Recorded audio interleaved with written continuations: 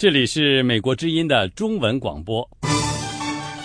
在以下的1小时里，我们将重播昨天晚上10点的时事经纬节目。首先请听最新的国际新闻。各位听众早上好，我是燕青。美国国务卿克里在约旦河西岸会晤了巴勒斯坦总统阿巴斯，美方希望能够在奥巴马总统第2届任期内，巴以双方能够尽早重启和平谈判。美国国务院表示，克里将敦促巴以双方之间都做出姿态，加强互信。星期天早些时候，克里在土耳其城市伊斯坦布尔会晤了土耳其的总理埃尔多安，还有土耳其的外长达武特奥卢。韩国方面负责国家安全事务的一位高级官员星期天表示，从北韩方面早些时候发出的不久就将没有能力保障在平壤的外交官员的安全这一警告当中，或许可以看出北韩有可能在这个星期进行又一次导弹测试，或者是其他方式的挑衅。韩国这位官员表示，北韩真正的目的是要强迫美国和韩国做出外交上的让步。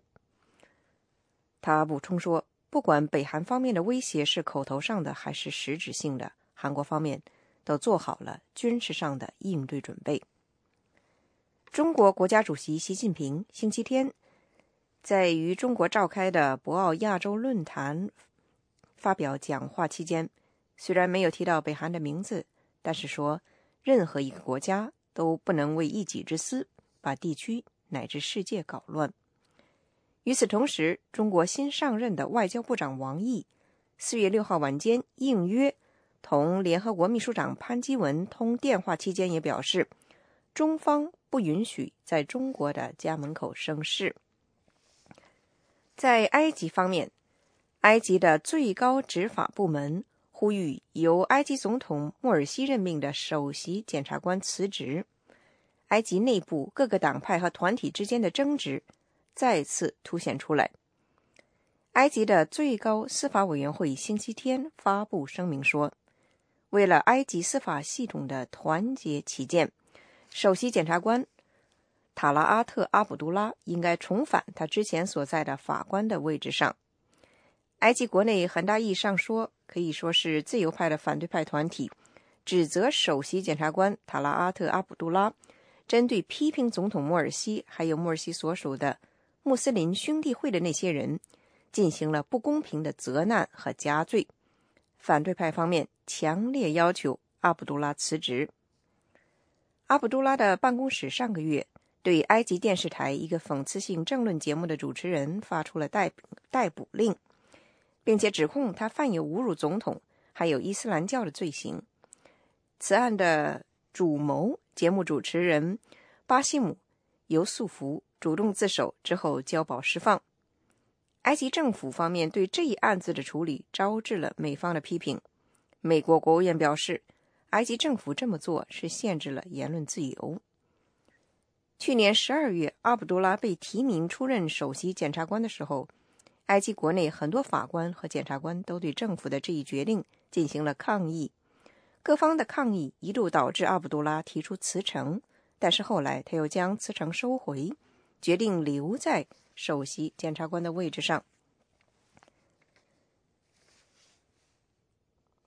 目前正在美国旅居的中国社会和经济问题观察人士何清莲在为美国之音撰写的一篇评论文章当中指出，中国和缅甸两国目前的状态说明，一个民族的主体想要什么，最后得到的就会是什么，而且不可能只是收获花朵而不收获荆棘。何清莲在文章当中指出，中国的经济改革与缅甸的民主化道路，他说一开头设定的目标就是不同的。他说，缅甸的反对派要求的是结束独裁专制，实现民主化。20多年间，这个方向性的目标一直未曾改变。而由中国政府推动并且得到民众积极响应的经济体制改革，何庆莲说，于中共来讲是一种危机推进型的改革，其目的是要通过改革而摆脱危机，并为中共专制统治注入新的生机。与此同时，于民众来说，他说是要改善生活。最后的结果，何庆莲说是中共达到了目的，并兑现了邓小平承诺的一半，就是说少数人先富起来，大部分人成为等待富起来的那些人。何庆莲还说，在1988年的民主运动之后，危机意识驱使了缅甸军政府做了一些渐进性的政治上的改良。中国在第二年，也就是1989年发生的民主运动，当然也让中国政府看到了危机，但是和缅甸军政府对危机的反应完全不同的是，中共政府是加强修补了专制的体制。何庆莲还说，迫使缅甸军政府改革的一个重要因素是国际社会的制裁和孤立，但是中国政府在过去20多年里，不仅成功地重返了国际社会，还成了在国际事务当中举足轻重的大国。他说，这一切都得益于中国实行了所谓的对外开放政策，和国际社会之间建立了千丝万缕的利益关系。好的，各位听众，接下来请您收听美国之音在早些时候录制的时事经纬节目。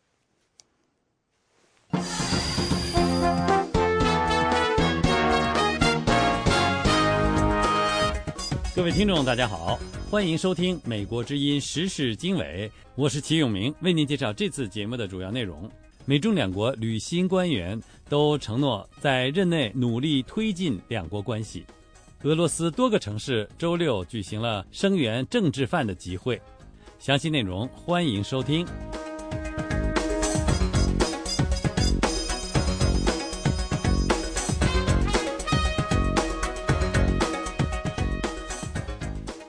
在朝鲜敦促各国外交人员撤离之后，俄罗斯媒体说，俄罗斯外交官将继续留在平壤。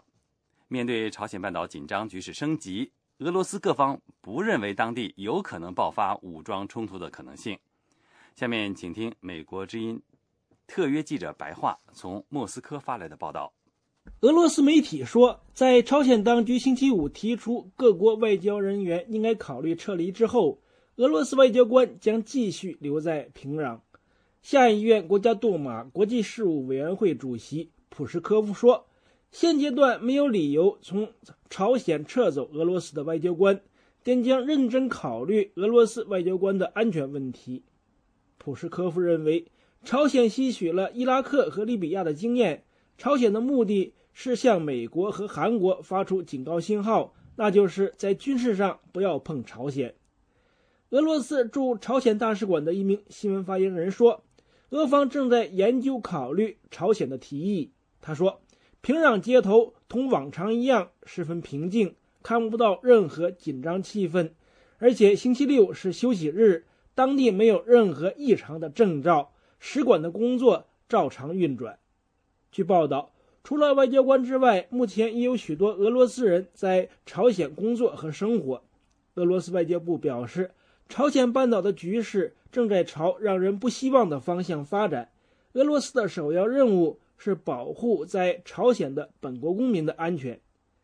俄罗斯外长拉夫罗夫说，经过俄罗斯方面的了解，撤离外交官不是朝鲜领导层做出的决定，而仅是一个建议。他说，还需要进一步了解朝鲜这一举动的背后原因。拉夫罗夫说，我们现在特别想把局势弄清楚，我们提出了好几个问题。我们认为在目前这种形势下，这些问题是必要的，是必须要向我们的朝鲜邻居提出询问的。我们还同参加6方会谈的中国、美国、日本和韩国这几个伙伴保持密切的接触。我们对朝鲜半岛紧张局势升级感到不安。俄罗斯舆论和有关各方普遍认为，朝鲜半岛爆发军事冲突的可能性不大。上议院联邦委员会国防事务委员会主席奥杰洛夫说，朝鲜的目的是讹诈国际社会，并施加心理压力，企图让世界关注并解决朝鲜半岛的问题。上议院联邦委员会国际事务委员会副主席石林雅金认为，现在是朝鲜一家对抗世界民意，这等于是国家自杀行为，无法理解平壤一连串举动想达到的最终目的。来自俄罗斯共产党的下议院国家杜马国际事务委员会副主席卡拉什尼科夫认为，朝鲜无法获得世界各大国的支持，朝鲜半岛局势尽管日益紧张，但不太可能升级到爆发军事冲突的地步。卡拉什尼科夫说，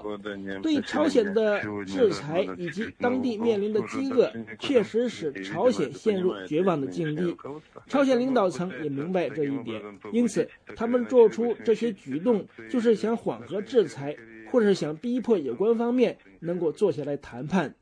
朝鲜现在提议俄罗斯撤走外交官，这恰好能推动俄罗斯将更积极地参与朝鲜半岛事务的谈判。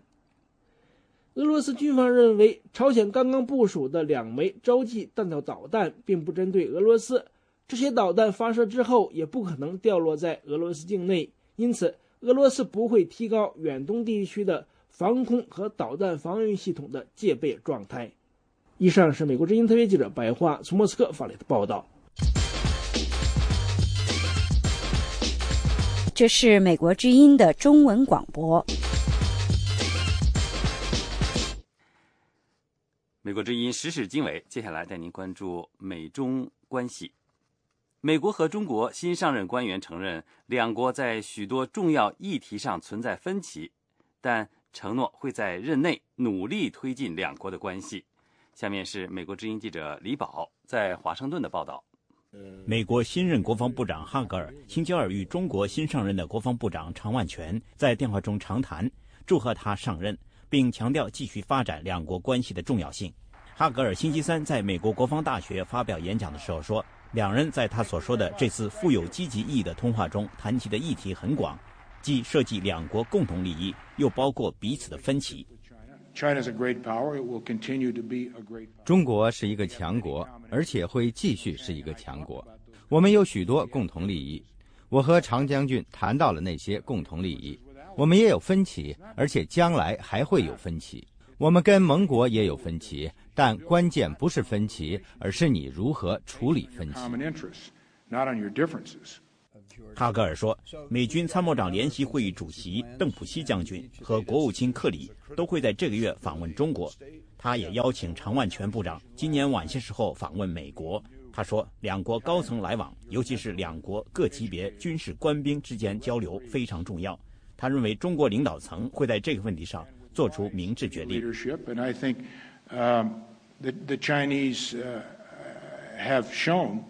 我认为中国人已经展示他们的领导层是稳重、明智和谨慎的。我们在每一个级别和项目，尤其是军事项目上，交流的越多，对增进双边关系的影响就越大。我认为，在我们国家历史上，没有一个政府机构能比军方展开的军事交流更多地促进双边关系。在哈格尔发表上述讲话的同一天，中国新任驻美国大使崔天凯在华盛顿表示，发展美中关系的任务艰巨，但他会努力去做。我这次到美国来旅行，可能可以归纳为8个字吧。一个是任重道远，因为中美关系大家都知道它的重要性，将来前面的路也不会是那么平坦的，总是会有些问题，会有些障碍出现。另外4个字可以说是心诚志坚，就是我们要跟美国建立和发展这种相互尊重、互利共赢的合作伙伴关系的这个诚意是充分的。近日来，朝鲜半岛紧张局势不断升级，是美中双边关系中最紧迫的议题。中国驻美大使崔天凯表示，对半岛局势深感担忧。中国外交部继续敦促各方保持冷静。美国国防部长哈格尔说，美国正在尽一切努力，包括与中方合作，试图化解朝鲜半岛紧张气氛。美国之音记者李宝华盛顿报道。美国之音时事经纬，欢迎收听。美国国务卿克里日前在菲律宾万长罗萨里奥访美期间提到，希望南中国海问题可以通过国际仲裁来解决，引发广泛的关注。有分析称，如果支持仲裁说成为美国的政策，美中之间隔阂将可能因此而扩大。有关详情，下面是美国之音记者宇宙在华盛顿的报道。美国国务卿约翰·克里在星期二，也就是4月2号会晤罗萨里奥之前，对媒体表示，菲律宾是美国在亚太的5个重要盟友之一。美国担忧南中国海问题引发的紧张局势，美国支持各方共同制定行为准则，也希望能通过国际仲裁解决问题。罗萨里奥称，克里国务卿在会面中表示，美国支持国际仲裁，并且强调美国在维护该地区的和平与稳定中所发挥的重要作用。有分析称，克里国务卿始终关注并且推动和平解决南中国海争端。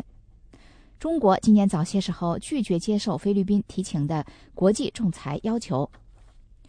中国人民大学国际政治系教授石英红对美国之音表示，在南中国海领土问题上，中国仅仅承认南沙群岛存在争议，愿意与越南单独谈判。在东沙、西沙和中沙问题上，中国并不认为存在主权争议，根本没有谈判的余地。因此，中国与美国之间在南中国海主权问题上存在相当的差距。石英红说，美国的立场就是中国一再拒绝的。克林顿国务卿2010年7月讲的，中国和某些国家之间关于南海的争端应该有个多边谈判来解决，这个是美国到现在为止没有放弃这个立场，这是美国的基本政策。美国又新添了这个立场，是要国际仲裁，这个小孩子中国一定不会同意，所以在南海问题上，中美之间分歧还是相当大。石英红表示，目前时逢亚太局势敏感，美中交往需要言行谨慎。最近几个月，中国人民解放军与菲律宾海军和海岸警卫队在争议水域发生过摩擦，不过两国没有交火。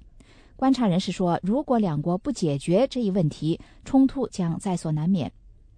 中国2012年正式成立涵盖西沙、南沙和中沙群岛的三沙市人民政府。此前，该3大群岛先后为隶属于广东省和海南省的办事处。东沙群岛目前由中华民国管制，1979年开始隶属高雄市。中华人民共和国政府也宣称拥有主权，将其划归为广东省的汕尾市。以上是美国之音记者宇宙在美国首都华盛顿为您所做的采访报道。这是美国之音的时事经纬节目。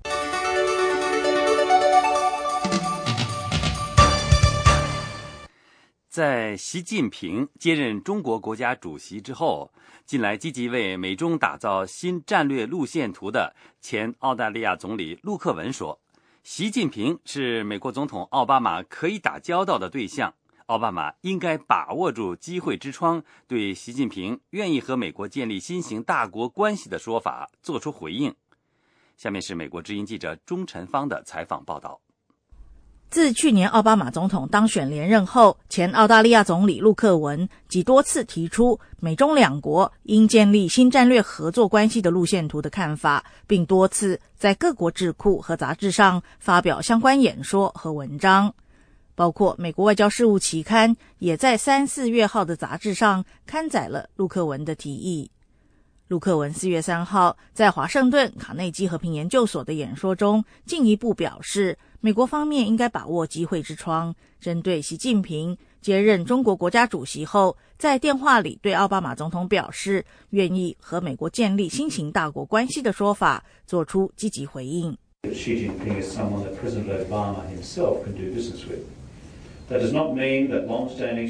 近平本人是奥巴马总统可以打交道的对象，这并不是说双方长期存在的战略分歧可以被自动克服，而是指习近平个人有足够的政治权威、足够的开放心态，以及一种愿意从新开始的态度。他对美中两国共同利益的一致看法，也足以让他愿意开始和美国建立彼此间的长期互信。陆克文认为，习近平是自邓小平之后中国领导人中第一个出现的强人，他将为美中关系的发展方向亲自掌舵。on the future direction of China's relationship with the United States. That relationship from China's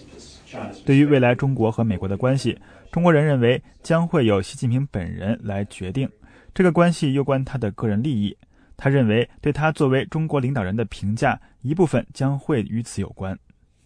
陆克文说，在中国崛起和美国重返亚洲的背景下，美中两国彼此间的相互猜疑与日俱增。近来朝鲜核问题和东海、南中国海的领土争议，更让亚洲地区发生冲突的几率大为增加，这对区域稳定繁荣极为不利。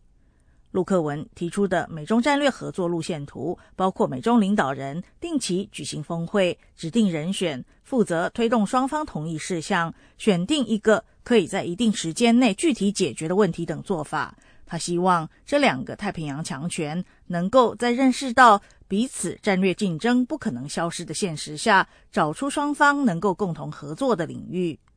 陆克文说，在美国国防经费面临巨幅削减的同时，美国在亚洲部署的军力规模没有减弱，这显示无论中国如何崛起，美国都会持续作为一个亚洲强权。北京必须认清这个现实，尽早思考如何与华盛顿建立战略合作关系，在维持区域稳定的目标下，共同应对区域和全球各种安全和经济的挑战。近来，在中国与亚洲国家因海洋领土争议关系紧张之际，新加坡总理李显龙4月2号访问华盛顿时，也提出类似看法，认为美中两国应该加强互信，才能处理共同面对的挑战，避免误判和意外造成区域发展倒退。以上是美国之音记者钟晨芳的采访报道。这里是美国之音的中文广播。时事经纬节目，接下来带您关注中日关系。日本内阁会议4月5号审议通过了2013年外交蓝皮书，称在日本所称的尖阁诸岛的钓鱼岛问题上不存在需要解决的领土主权问题，并指责中国反复进入日本领海，威胁日本领海领土。同时，中国作出回应，称日本以己之心夺人之腹。请听美国之音记者宇宙的报道。日本2013年外交蓝皮书称中国是对领土、领海和领空的威胁。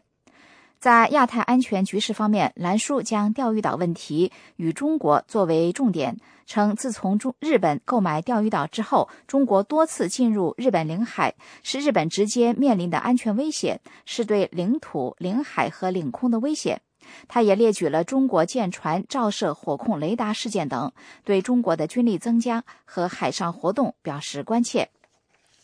海南的海口经济学院之涉外经济学院院长、国际关系专家沈世顺教授对美国之音表示，日本将钓鱼岛问题写入蓝皮书是为了进一步强化其主权宣示。他说，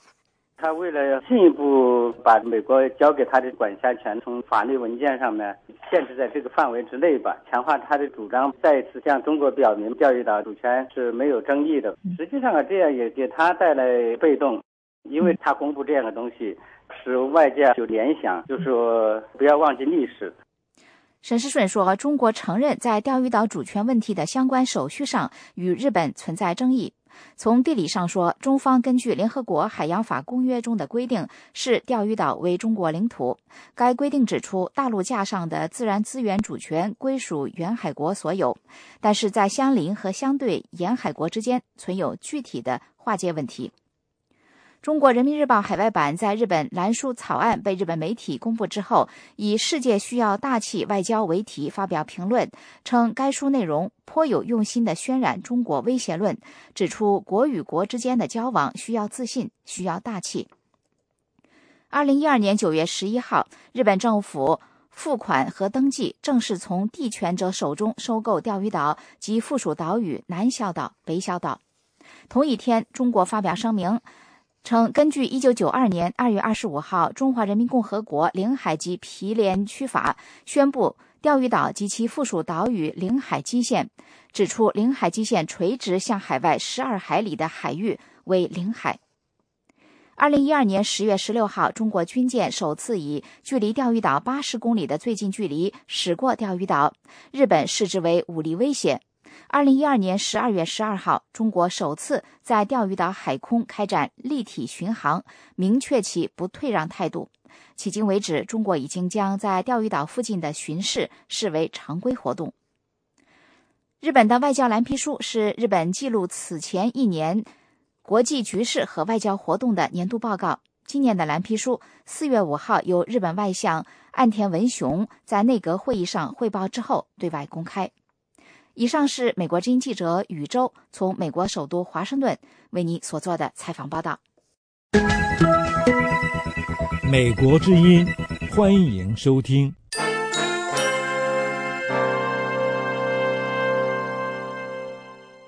接下来带您关注一系列和中国相关的消息。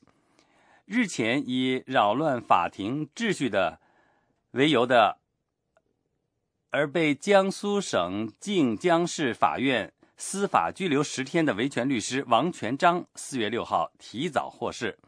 曾在晋江法院外声援王全璋的维权人士认为，网络声援行动发挥了作用，迫使当局提早解除拘留王全璋。请听美国之音记者谭佳琪在香港的报道。经过网友、律师界人士在网上联署呼吁，以及30多名维权律师星期五赶赴晋江市法院前抗议后，维权律师王全璋星期六凌晨1点获得自由。而江苏省中级人民法院解释说，王全璋数天以来的拘留已经起了惩戒作用，没有必要继续拘留，因此释放。参与晋江市法院门外声援行动的维权律师刘卫国对美国之音表示，他们的声援和网民的关注是王全璋能提早获释的原因。刘卫国说，就是说通过网络，通过法律界人士和公民的不断的声援，把这个晋江法院的违法性晒了出来，让他们的这种违法能够得到公众一个评判，王律师才有可能获得就是说比较快的获得自由。王全璋4月3日在为一名法轮功学员被告辩护后，被法官以扰乱法庭秩序为由，将他停后司法拘留10天。晋江市人民法院解释说，王全璋被审判长发现他用手机拍照，随后被法警发现他手机是在录音状态。而当审判长要求王全璋提供手机密码时，当局声称王全璋未能提供有效密码，以致无法打开手机，因而拘留王全璋。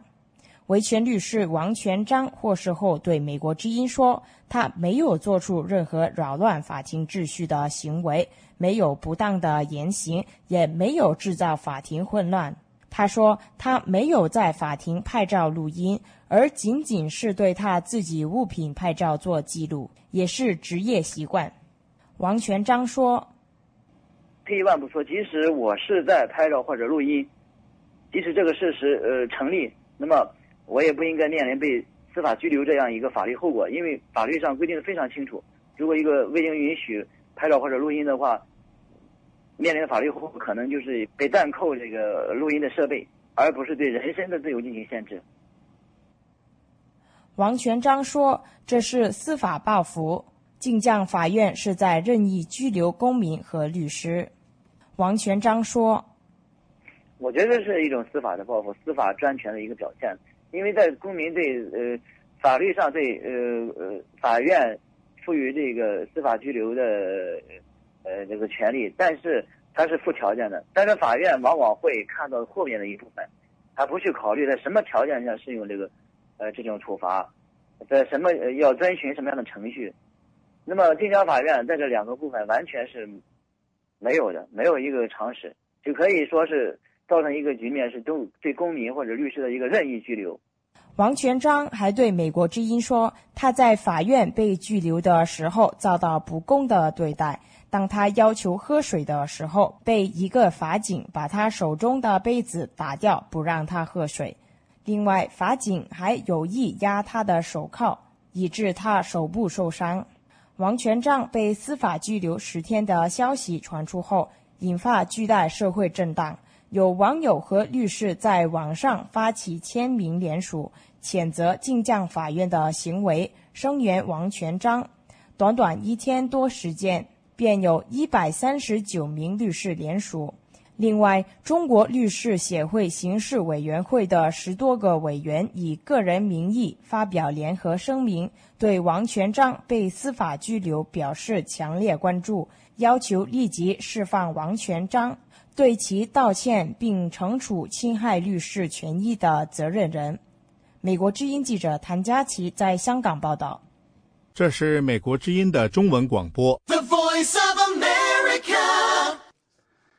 一些在清明节到被列为敏感地点的杨家墓地扫墓的民众，被中国警察强行带走，关押审讯。获释之后，他们对公民自由权利遭到侵犯表示抗议，并认为警方的上述做法明显的是把公权力凌驾于宪法和法律之上。下面请听美国之音记者叶冰在华盛顿的报道。4月4号，30多名天津访民和6位在北京的艺术家先后到高度戒备的北京西郊福田公墓为杨家扫墓，结果都被强行送进多个公安派出所关押问话。北京诗人王藏星期六对美国之音表示，他当时与同行的艺术家追魂、吕尚、张海英、张海涛、董小丽在保安跟踪监视下，不顾保安们的阻止，坚持在杨家墓前祭奠。他说，当时周围就有很多保安，没有找到杨家墓的时候就一路跟随我们，就跟踪我们，然后我们后来找到杨家墓了，他们制止我们祭奠，但我们坚持一定要献上花，点上烟，然后鞠躬。我们坚持这么做了。做完之后就来了10几个穿着警服的这个警察，10几个，强制性的要求我们到派出所要调查我们。然后我们在这个公墓的大门外就是我们坚持不走，然后就争执了一个多小时。后来他们警力越来越多，有几十个，就强制性的撕扯我们，扭着我们的手，就都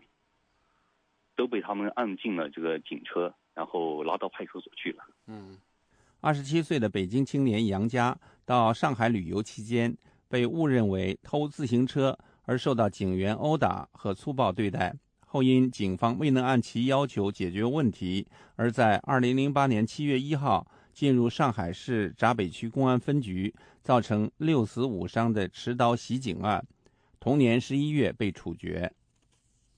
天津访民许淑霞星期六对美国之音表示，他和杨建英、网名杨门女将等人到杨家墓地上坟鞠躬后，北京警察杨称送他们去马家楼接访中心，结果用大巴把他和另外30多天津市民分别送进了苹果园和其他一些地方的派出所。上访5年2次被拘留，多次限制自由的许淑霞表示，国家没有明令禁止百姓纪念杨家或给他扫墓，但是警察在派出所做笔录时问他是否认识杨家和为什么要给他扫墓。他说你为什么今天来？我说因为今天是国家法定的清明节，对吧？国家清明节还放假3天了，你们也没有规定给什么人扫墓，不给什么人扫墓，那上你也没有制止。做笔录就问我，你当时认识杨家吗？我说我不熟悉，我就记住他的一句话，今天你不给我说法，我就明天给你一个说法。2008年，许淑霞在天津河北区大悲院区域的房屋被当地政府以影响奥运会为由强拆，至今未予补偿。他表示，他给杨家上坟之后，警察告诉他，杨家属于敏感人物，杨家墓是敏感地点，清明节是敏感时期。他对杨家特敏感，你想冲着杨家那只有那个摄像头，北京警察说了，你们把大人物都给惊动了，那个镜头直接冲的是什么一个公安局局长，是怎么回事？据悉，到杨家墓地扫墓的部分访民4月5号被遣返天津，之后分别关押在该市各属地派出所内。当晚10点后，被要求写下保证书的访民陆续获释回家。许淑霞表示，他是4月6号下午3点多才从建昌道派出所回家，但杨建英可能遭到刑拘。他说：“全都出来了，只有杨门女将没有回来。据北京警察说，他可能回不去了，说他是在网上是聚众煽动组织者。”诗人王丧认为，杨家事件已经成了公安当局的心头刺。他表示，北京警方在没有出示证件和法律文书的情况下，非法扣押他和其他公民长达8小时，并警告不准给杨家扫墓。这种近乎绑架的行为使习近平主席关于任何组织和国家机关都必须在宪法和法律范围内行动的讲话成为空谈，把保障公民权利的宪法和法律当成了废纸。他说：“我们6位都抗议警方的非法拘禁，这是第一点。第二点，我们认为给杨家扫墓，不管给谁扫墓，这是我们公民的自由权利。我们任何时候我们都捍卫我们的这个权利。第三点呢，就是我们以这样一种缅怀杨家的方式，期待这个，就是我们表达出来一个信息啊，就是说公权力不能任意作恶。”另据报道，位于江苏省的苏州灵岩山上，因反革命罪1968年在上海被秘密枪决的前北大右派学生林昭墓旁也安装了摄像头。清明节前到苏州灵岩山为林昭扫墓的顾义民、陈怀山2位公民被当地国保抓捕扣押。美国之音叶冰华盛顿报道。这是美国之音的时事经纬节目。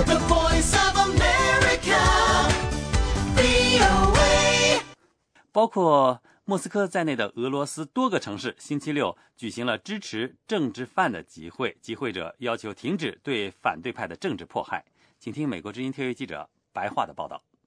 日益增多的政治犯问题越来越引起俄罗斯社会各方的关注。与此同时，俄罗斯警方和司法部门继续逮捕参加反政府示威人士。为此，人权组织和持各种观点的反对派宣布4月6日是释放俄罗斯政治犯的国际联合行动日。他们在这个星期六在圣彼得堡和首都莫斯科等俄罗斯各大中城市组织了要求释放政治犯、停止政治迫害的集会。数百人参加了在圣彼得堡的集会。警方说，莫斯科集会的人数有大约600人，而集会的组织者说，有将近2000人在阴冷的天气中参加了莫斯科的集会。一些政治犯的辩护律师、亲朋好友等纷纷登台演讲。台上的主持者呼喊着每一名目前被关押在监狱中的政治犯的姓名，其中包括了挑战普京权威的前首富霍杜尔科夫斯基，以及曾经在东正教堂中演唱的造反小猫朋克乐团的2名成员等。台下的听众齐声高呼自由自由。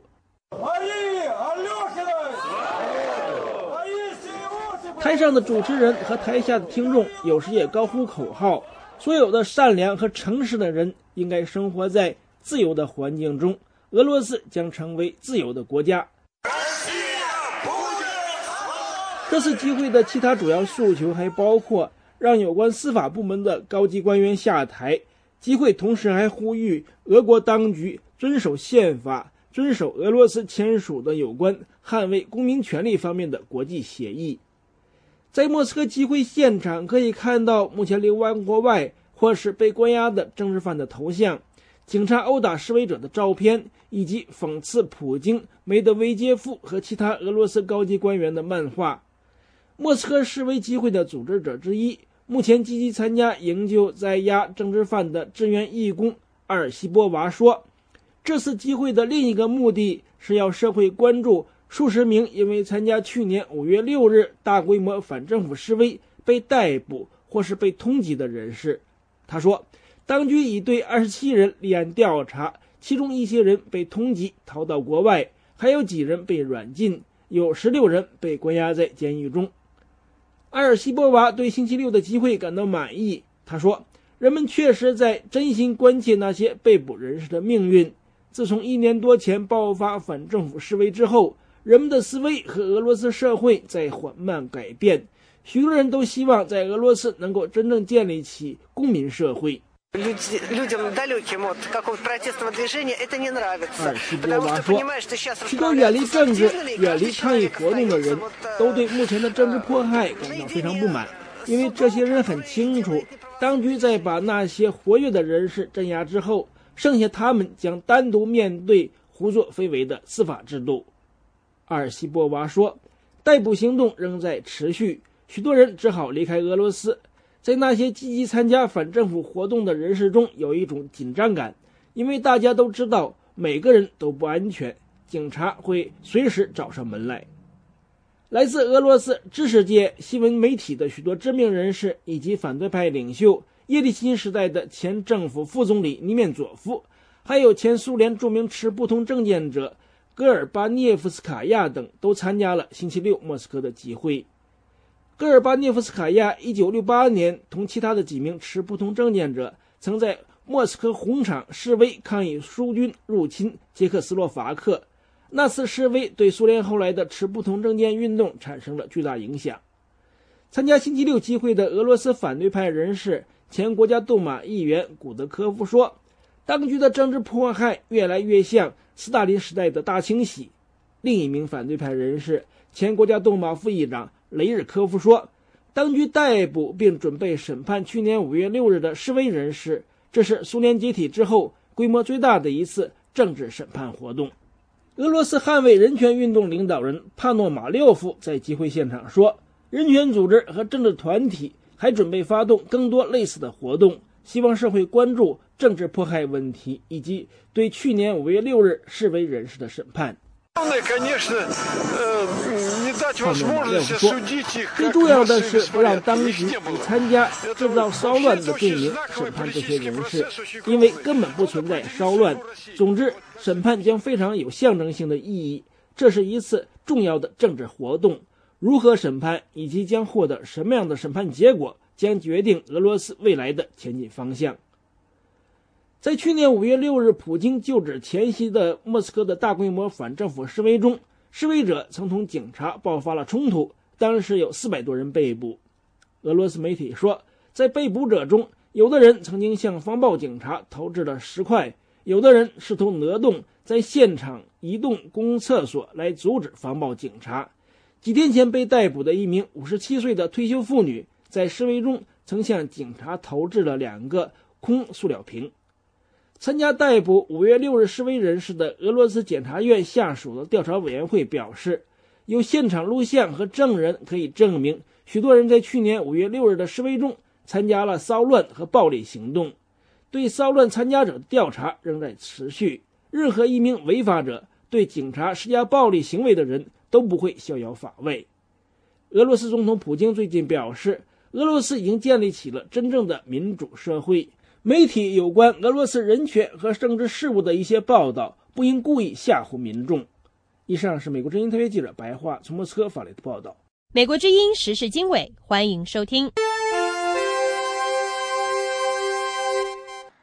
了解过俄罗斯的示威情况之后，我们转过来再回来看看中国发生的情况。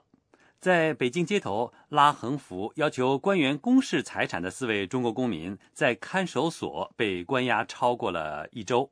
官方至今仍然没有以书面形式告知家属拘押理由及拘留的期限。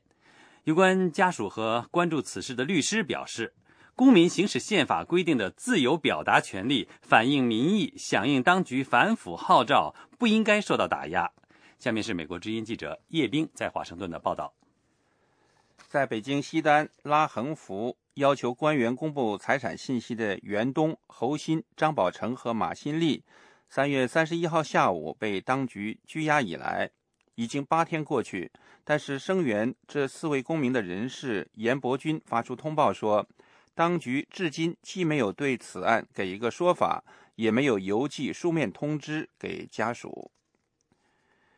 这份通报呼吁加大法律援助力量和社会舆论的压力，争取国际社会的有效支持，并将社会舆论扩大延伸到中共官方和知识界，尽量取得体制内人士的同情和声援。通报还呼吁人民行动起来，将公民要求官员财产公示这一个事情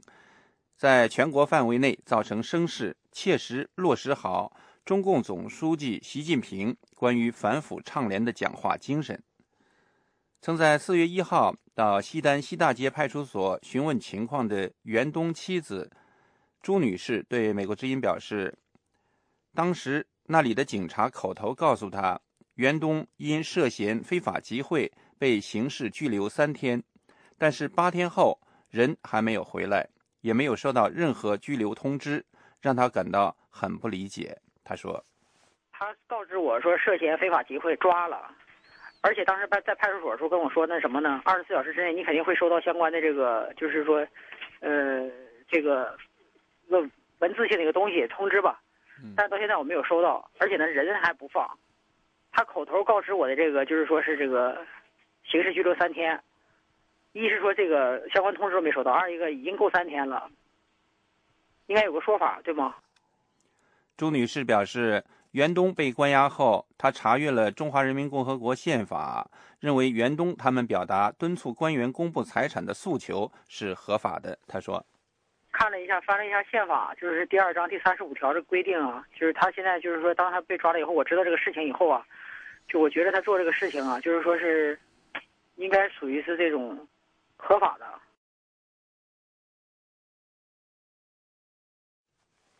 朱女士表示，她12岁的女儿隐约知道了父亲袁东被警察抓去以后，告诉孩子说，你爸爸做的事情是正义的，他是好人，并不是被警察抓走的人都是坏人。袁东的妻子朱女士表示，4月2号，她曾与梁小军律师一道前往位于大兴区的北京第3看守所，给袁东送去一些钱和衣物。所方只准律师1人进去会见袁东。朱女士表示，梁小军律师会见后说，袁东的精神状态还好，没有受到虐待。北京律师肖国珍对美国之音表示，据他所知，中国各地有许多律师表示愿意加入这4位被拘押公民的律师团，提供法律援助。他认为，单凭袁东、侯鑫、张宝成和马新立在西单举牌、拉横幅和表达思想观点这些举动是不能构成非法集会的。这位律师还指出，当时并没有造成交通堵塞或者社会秩序紊乱。他说，就说如果无论是主观上还是客观上，从这2个方面来分析，我都不认为他们构成了非法集会。如果说有3个人、4个人、5个人在一起就是非法集会的话，那么街头到处都是非法集会，几个人吃饭，几个人去购物，几个人上街散步，那么都会构成非法集会。这个非法集会我认为也只能做限制性的解释，而不是扩大的解释，要不就会导致人人自危，无所适从。据报道，袁东等4个人被抓的消息传出以后，50多名在北京的维权人士前去抓人的2个派出所，要求放人。他们质问当局，公民起来反腐，要求官员公开财产有什么错？维权人士并且表示，关于官员公开财产的问题，人大代表不止1次在人大政协会议上提出议案。他们说，这4位公民如果做错了要抓，那么就应该先抓人大代表。美国之音叶冰，华盛顿报道。欢迎继续收听美国之音的中文广播。中国太阳能龙头企业无锡尚德的破产，不仅反映出中国光伏产业面临的困境，也折射出中国经济发展模式所面临的更深层次的问题。今天为您讨论尚德破产的启示3：路在何方？作为世界最大的太阳能企业，中国光伏业巨头无锡尚德的破产令人既震惊也实属意料之中。严重的产能过剩使整个光伏行业到了连靠借新债还旧债都难以为继的艰难境地。业内人士认为，从全球范围来看，全球光伏业正在经历一段痛苦的重新整合时期。目前光伏行业的困境是暂时性的。我认为我们目前正在经历一个整合阶段，很多其他的行业也都有这样一个发展阶段。汽车行业最早在美国起步的时候，有400多家独立的汽车厂商，现在美国还在运作的汽车厂商只剩下那么几家了。乔治华盛顿大学太阳能研究所所长肯·茨维贝尔认为，市场发出的一些积极信号让人们有理由对全球光伏行业的未来感到乐观。太阳能市场本身增长还是很快的，去年的涨幅达到50%，今年很可能会再增长50%，而且增长的基础比以往更坚实。原因是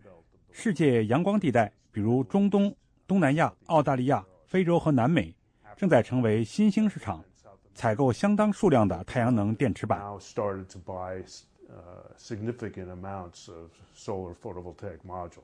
然而，对于中国光伏行业来说，要想真正走出目前的困境，就必须将过剩的产能降下来。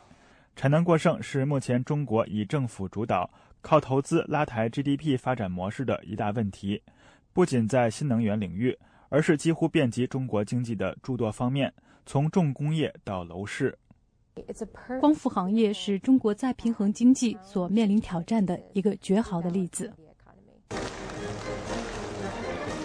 解决产能过剩是中国新一届领导层面临的一个重大挑战，归根结底是要改革中国经济的增长模式，使其从政府主导的投资拉动转变成靠市场主导的消费拉动。通过改革让中国回到市场，可以有助于中国从投资主导的增长模式转型到以消费主导的增长模式上。这种转变对中国来说是正确的，但不会是容易的。的确，这种改变将不会是容易的。从目前的救市措施来看，地方政府接手负债累累的光伏企业正越来越可能成为一个选项。国有化的光伏企业不仅会拖累地方财政，也会令产能过剩的问题无法得到根本解决，还会加剧中国与美欧等其他主要光伏产品生产国的贸易摩擦。VOA 卫视林峰，华盛顿报道。这里是美国之音的中文节目。好，美国之音时事经纬，接下来带您看看美国历史上曾经发生过一起被称为西孟菲斯三人组的谋杀案。被判死刑或者被判终身监禁的3名被告，仅仅被关押18年之后就获得了释放。他们声称自己是无辜的，又承认检方有足够的证据给他们判罪。这是怎么一回事呢？下面请听法律窗口。1993年，阿肯色州西孟菲斯市发生了一起震惊全美的谋杀案，3个男孩惨遭杀害和肢解。3名青少年达米安·埃克尔斯、杰西·密斯凯利和杰森·鲍德温被指控从事了这起谋杀事件。这3人被人们称为西孟菲斯三人组。阿肯色州法庭最后判处埃克尔斯注射死刑，密斯凯利终身监禁外加25年有期徒刑，鲍德温终身监禁。但是这3人自始至终否认参与谋杀。一些分析人士提出，对他们的判罪是基于破绽百出的证据以及伪造的证词。Did Damien invite you to some meeting? He did. A cult satanic meeting. Okay. I testified to it, but I lied on the stand. 但是这个名叫哈切森的关键证人后来又推翻了自己先前的证词。这个被媒体广泛报道的审判吸引了很多电影制片人的注意。Innocent until proven guilty, but... 疑犯在被证明有罪之前是清白的，但是在这个案子中情况颠倒了，疑犯在被证明清白之前是有罪的。鲍德温1993年接受采访时才16岁。1996年出品的纪录片《失乐园》是第一部对这个案子的司法公正性提出质疑的影片。2003年，警方通过 DNA 核对以及对受害者家属的采访，掌握到一些新的证据。调查的矛头开始指向其中一个被杀男孩的继父特里霍布斯。但是霍布斯本人否认自己从事了谋杀。2010年，阿肯色州最高法院一致作出判决，下令下级巡回法院就被告方提交的新的 DNA 证据以及任何其他辩护证据举行听审。有15年的证据以及新的情况。埃米伯格最新出品的纪录片《西孟菲斯》对这个案子进行了彻底的调查，并且在检控方的论据中找到了漏洞。他提出应该宣判西孟菲斯3人组无辜。我认为这部纪录片本身就可以作为免除他们的判罪，并将真正凶手绳之以法的理由。2011年，西孟菲斯3人组为了出狱和阿肯色州政府达成诉讼交易，接受了阿尔福德认罪条款。根据这个条款，他们可以声称自己是无辜的，但是必须承认检控方有足够的证据给他们判罪。这意味着我们可以自己声称是清白的，而且没有从事这起犯罪，但是我们仍要接受州政府的认罪答辩。很大一部分原因是州政府就可以不用为他的行为承担责任了。我有3项杀人记录。杰森·鲍德温现在在念大学，他想拿到法律学位，帮助和我们有同样遭遇的人，但是只要刑事犯罪记录还在，他就不能开业做律师。埃克尔斯说，正因如此，他和其他2名疑犯至今背负着谋杀的污名。马里兰州辩护律师热内·桑德勒表示，在涉及儿童谋杀这样备受瞩目的案子中，检控方通常会感到定罪的压力。为了打造政治仕途，赢得好的名声，检控官挖掘了任何在他看来可信的论据。警方、法官和其他人也把期望寄托在起诉和给这3个人定罪上面，完全没有探究其他的可能性。目前，阿肯色州政府已经拒绝重启此案的可能性。我认为这些被告人是被合理定罪的，18年后重启此案几乎是不可能的。但是阿肯色州法庭最近正在对涉及此案的新的证据举行听审，这是否会重新开启西孟菲斯3人组谋杀案的审讯，人们正在拭目以待。VOA 卫视记者亚威、普劳华盛顿报道。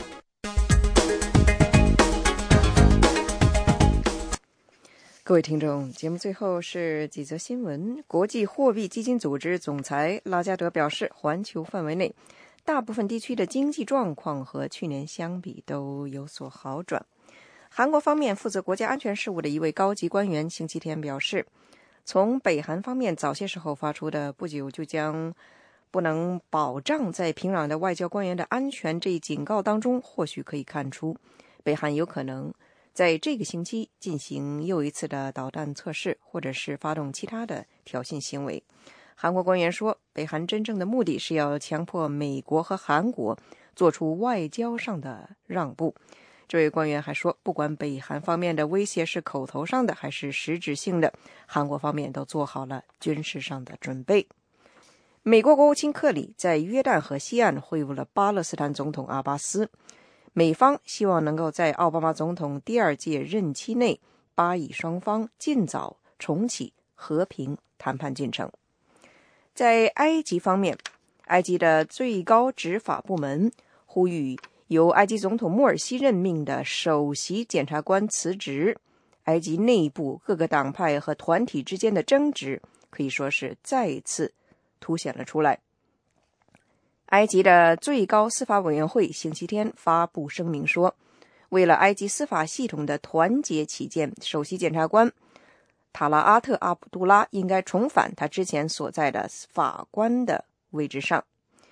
埃及国内的反对派团体都指责塔拉阿特·阿卜杜拉针对批评总统穆尔西还有穆尔西所属的穆斯林兄弟会的那些人进行了不公平的责难和加罪。以上是这1小时的国际新闻。您如果需要获取更多的信息，请访问美国之音网站 www.voachinese.com。如需和我们联系，美国之音的电邮地址是 chinese@ voanews.com。美国之音现在结束今天上午的中文广播。This program has come to you from the Voice of America.